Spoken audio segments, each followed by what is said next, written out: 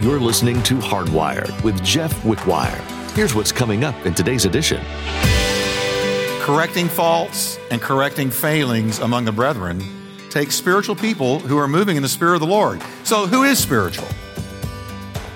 Who is spiritual? What does the Bible consider to be spiritual? It is that person he described in chapter 5, the one that exhibits the fruit of the Spirit: love, joy, peace, long-suffering with people, gentle, kind, faithful. In your walk with Christ, have you been diligent about using your gifts for the Lord? It's one thing to have gifts and talents from God, but it's a whole other thing to use them for His glory. Today, Pastor Jeff illustrates the importance of living a life centered in the glories of God. When you put your focus on using your gifts rather than just having them, it doesn't matter how blessed you might be in something. It won't matter unless you choose to give it all to God. Sacrifice yourself daily at the feet of Jesus. Well, let's join Pastor Jeff in the book of Galatians, chapter 6, as he begins his message, The Ministry of Restoration. Just recapping a little bit, in chapter 5, we looked at the 9 fruits of the Holy Spirit by dividing them into 3 categories. 3 categories. The first 3, what were they? Love, joy, and peace. How many of you wish you had more of all 3 of those? And what we call them, those are the emotional fruits of the Spirit. Those are the ones you feel emotionally. I love you, or I got joy, or peace. I love peace, don't you? The older I get, the quieter I like it. Amen? I need to quit saying things like that. I'm aging myself. But anyway, now the second 3, long-suffering, kindness, and goodness. Those are the evidential fruits of the Spirit. What we mean by that is, if you're saved, there should be evidence. There should be evidence. It should show. You don't get saved and go live like the devil. God changes you. There's evidence. Well, long-suffering, kindness, and goodness are evidential. They are evidence that you have had an experience with God or that you're growing in the Spirit. Because patience or long-suffering doesn't come naturally to anybody. We want patience now. Right? Kindness, I don't think comes naturally. And goodness, especially in our day. People just aren't kind. Not like they used to be. And the last 3, faith, gentleness, and temperance, which is self-control, are the elemental fruits of the Spirit, meaning that this is elementary, dear Watson. That if you're saved, the foundation of salvation is faith, gentleness, and self-control. It's elemental. These are the basics. These are the things we ought to be experiencing in our spiritual growth. It's not faith that moves mountains. Remember, it's faithfulness, loyalty, dependability, faithfulness. That's really what that word faith there is referring to. Faithfulness instead of being a covenant breaker, faithfulness, gentleness, and self-control. The Bible says if you can't control yourself, your emotions, just who you are, then you're worse than a city that is broken down and without walls. The enemy just comes and goes if you don't have self-control. So we need self-control. Now, the law of Moses that Paul mentions so often in Galatians is powerless to produce those 9 fruits. You don't produce those fruits by law. How are they produced? They grow within the heart of the believer only by a daily abiding in Christ Jesus through prayer, the word, and a life of obedience. That's it. We grow those spiritual fruits by abiding in the vine. That's it.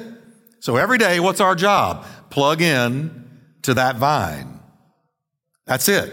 You're only as strong as your last time with God. And you can't live on last year's revelation. You can't live on a touch you had from God 10 years ago. We need one every day. And so I know I'm a broken record with this, but if you want to grow spiritually, then you've got to abide in that vine, who is Jesus Christ, and do it daily, and you do it by the holy habits. The holy habits are prayer, time in the Word, and fellowship with the saints of God. You can't fellowship with a TV screen. People say, well, you know what? I'm just too tired. I'm just going to stay home and watch Christian TV. Well, you know what? If I can't get to church, I'll do that. If I can find something I want to listen to. But otherwise, I should be at church where there's people with skin on them, because I cannot fellowship with a TV screen. The TV screen can't say, how you doing? A TV screen can't reach their hands through and pray with me. Okay? So we need one another. We need to one another. Right?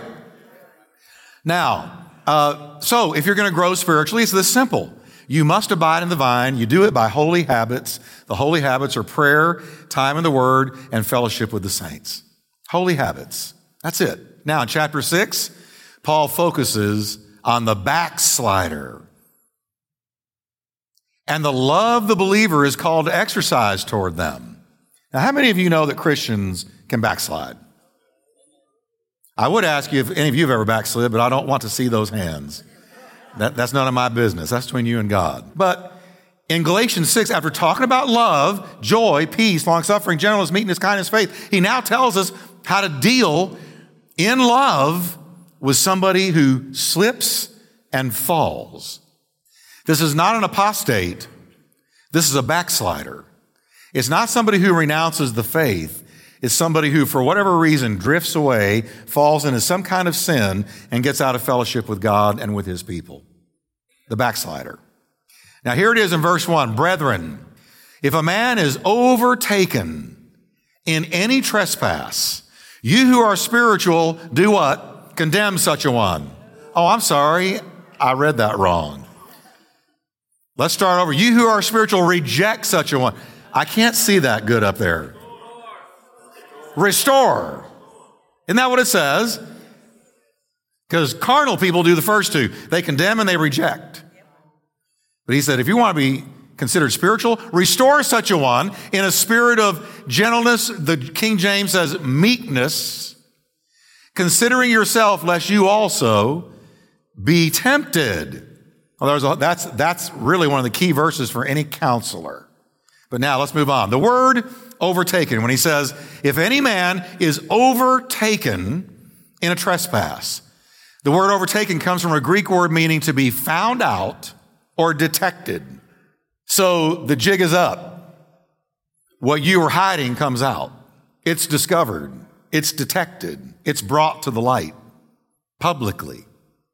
It can also mean a brother or sister is, publicly exposed as being in some sin. Or it can also mean that the person was themselves caught off guard by a trespass. You know, the word offense, when it talks about somebody being offended, it means a person who trips. They stumble. And I have talked to people who have backslidden or have gotten caught up in something that was certainly not of God in their life. And I have seen that they themselves are shocked that they ended up there, that this happened to them. They're caught off guard. They're stunned. How did I end up there? You never could have convinced me I could have gone there. I'm overtaken. I'm as shocked as you are. And this happens to people. It really does. And they find themselves in something that later they'll tell you, of all people, I am most surprised that I ended up in that position. Now, the word trespass, if any man is overtaken in a trespass, it means a falling aside. It's used to describe a breach of God's law or a moral fall or a falling away from the truth. Trespass. Now, in the context of Galatians and everything we've learned in Galatians, no doubt about it, it's talking about the works of the flesh. Because he gives us that whole ugly list of the works of the flesh. So there's no question this is on his mind when he writes about falling in a trespass. The works of the flesh. Whether moral or doctrinal, some kind of fall is envisioned here. This person falls flat on their face. And the word restore is katartidzo. Katartidzo. And it's the same word used to describe James and John mending their nets. What does it say that we're to do? We're to restore Like James and John were mending the net. When Jesus approached them and called them, Peter was casting the net, but John was mending the net. And that's the way their ministries ended up. Peter the net caster, John the net mender. We need both in church. We need net casters and we need net menders. But the spiritual people are supposed to see people with, as it were, torn or ripped or damaged nets. Their souls are damaged. They are not what they should be. Instead of condemning them or going up to them and ripping the net worse, those who are spiritual are to go up and mend the net. It's also used to describe God's creativity, katartizo. It says in Hebrews 11:3, and I love this because this totally kicks evolution right out the door. It says, let's read it together. Through faith, we understand that the worlds were framed, katartizo. There you go, prepared, put together, assimilated, assembled by the Word of God, not evolution. So first you have the idea of mending, then you have the idea of putting something together, assembling it the way it was meant to be, in a divine order. And then the Greeks use the word to describe the action of a physician healing a broken bone, katartizo. Such a procedure called for knowledge, skill, and care. It was not a task for just anybody. Mishandling of a fracture could make it worse. So Paul declares, if you're going to go and fix somebody's broken bone, if you're going to mend the net of their soul, if you're going to help assemble them in divine order, you're going to have to be spiritual and mature and walking in the right spirit, or you'll rip the net worse or set the bone wrong or put them together in a way that God never intended. So correcting faults and correcting failings among the brethren takes spiritual people who are moving in the Spirit of the Lord. So who is spiritual? Who is spiritual? What does the Bible consider to be spiritual? It is that person he described in chapter 5, the one that exhibits the fruit of the Spirit: love, joy, peace, long suffering with people, gentle, kind, faithful, Jesus-like, Christ-like, not finger pointers and condemners and lecturers and stompers and kickers and none of that. Okay? But spiritual, that's what spiritual people are. It's not the gifts they move in, it's the fruit they manifest. Because I've seen people move in the gifts who were hellacious to be around. Not like Jesus at all. Tongues don't make you spiritual. Laying hands on somebody who's sick and seeing them healed does not make you spiritual. What makes you a spiritual person is love, joy, peace, long-suffering, gentleness, meekness, kindness, faith. And against such there is no law. Now, restoration comes as the restorer or the restoring one operates on them with love and compassion, calmly, with gentleness. You got to think of the Good Samaritan. I think Jesus told the story of the Good Samaritan so that we would know how to pick somebody up who had fallen. I really do. Because you think about that story. We've all heard of it. It's one of his most famous parables. Remember that story? He pours oil and wine. The Good Samaritan sees the man beaten up and robbed and left on the side of the road dying. Now think for a minute. The devil beats you up, leaves you on the side of the road, bleeding and dying, doesn't he? So the robber is a Satan-like person. The Good Samaritan sees them. Everybody else has passed them by. That's the main thing. All the religious people in Jesus' parable had looked and sort of harumphed and walked on and passed them by and didn't lift a finger to help the bleeding, destroyed person on the side of the road. But then came the Good Samaritan. He pours in oil and wine, a picture of the Holy Ghost, a picture of the love of the Holy Spirit. Oil is always a picture of the Holy Spirit that burns in the lamp. That's the Holy Spirit. Pours it into the open wound, oil to soothe and wine to cleanse. He picks up that fallen one then, surrounds him with love, is not afraid of the cost that is going to be required to get him restored. Are y'all with me? This moves me as I'm sharing it right now. This Good Samaritan is the way that every member of the body of Christ is supposed to be towards the fallen. He picks up that fallen one, surrounds him with love. He's not afraid of what's going to cost him. He provides out of his own pocket for his continual care. And there you have the picture of takes him to a hotel and pays for his room and ministers to him until he's on his feet again.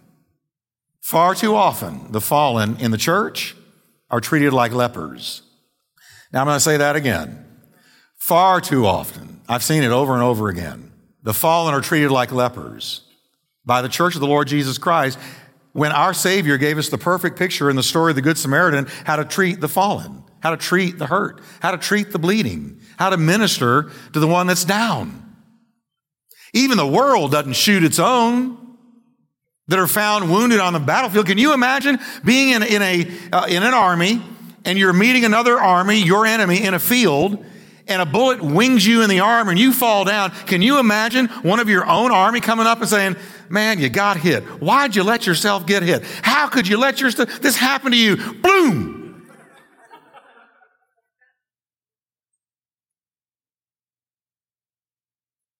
But I'm going to tell you, I've been on the receiving end of that, and it is vicious, and it is painful. And I told myself, I will never do anyone that way. Because when you're fallen, when you're down, when you're shot, you need a Good Samaritan.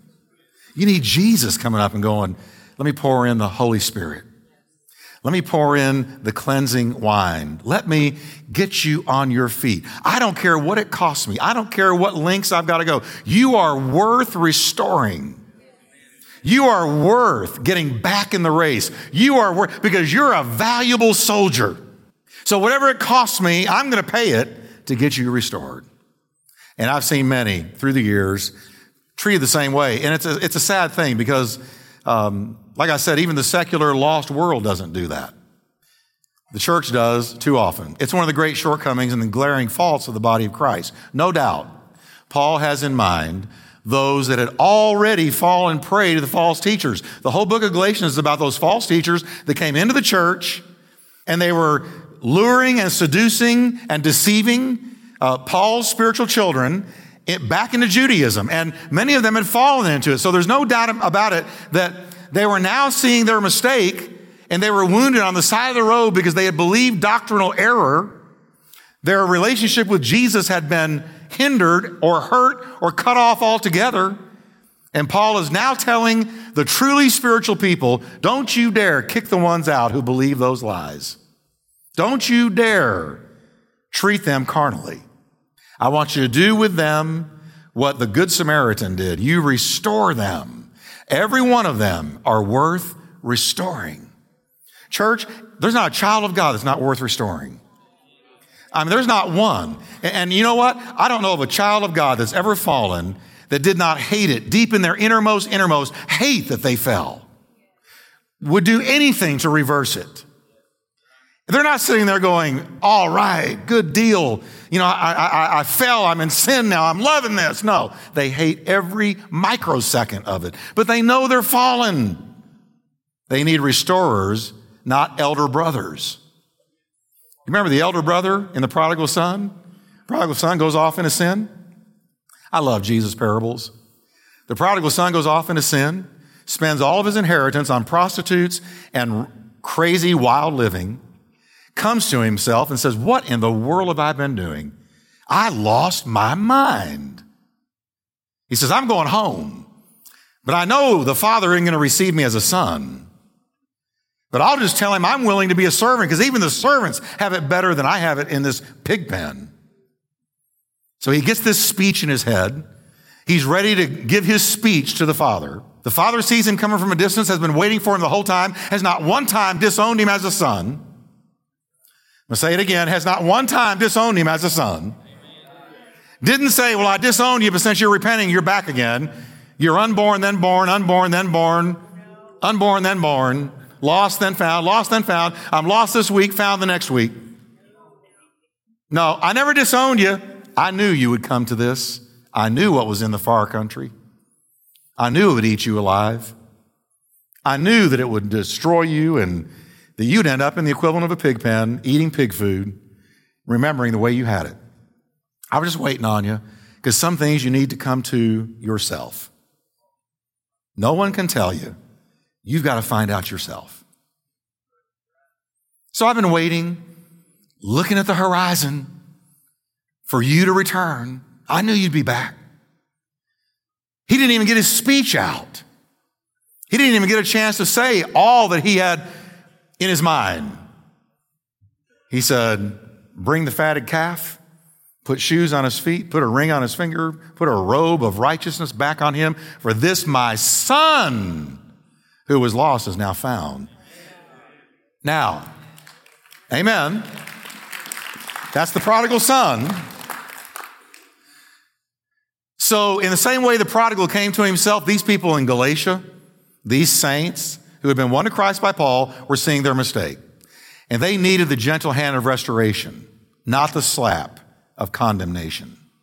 The apostle urges, don't discard them. Don't reject them. Don't turn them aside. Rather, you who are spiritual, say it with me, everybody, restore them. You who are spiritual must undertake the task of correcting faults and failings among the brethren. Now, the restoration, says Paul, must be done in a spirit of meekness. Now, how come? Why did he say you better restore in meekness and gentleness, watching yourself, considering yourself? Well, it's because meekness, that fruit of the Spirit, is the very best in dealing with the fallen. It's disarming. It carries with it no sense of blame. It doesn't lecture. Don't you hate being lectured? It doesn't lecture. It doesn't need to lecture. The reproofs and the consequences of their sin is lecturing them every day. It doesn't express disgust. It's keenly aware of how easy it is for anyone to fall. The person walking in meekness will be considering himself lest he too be tempted. Very important here. The word for considering yourself, is skopeo. Skopeo. And it refers primarily to a watchman, and it means scope. You see the word scope in there? You're scoping yourself out. You're checking your own heart out because you don't want to go counsel somebody and try to take the speck out of their eye when there's a 2x4 in your own eye. You can't have the same thing in your own life and operate on somebody else's. I'm not going to let an ophthalmologist touch my eye who's got a big patch on his own eye.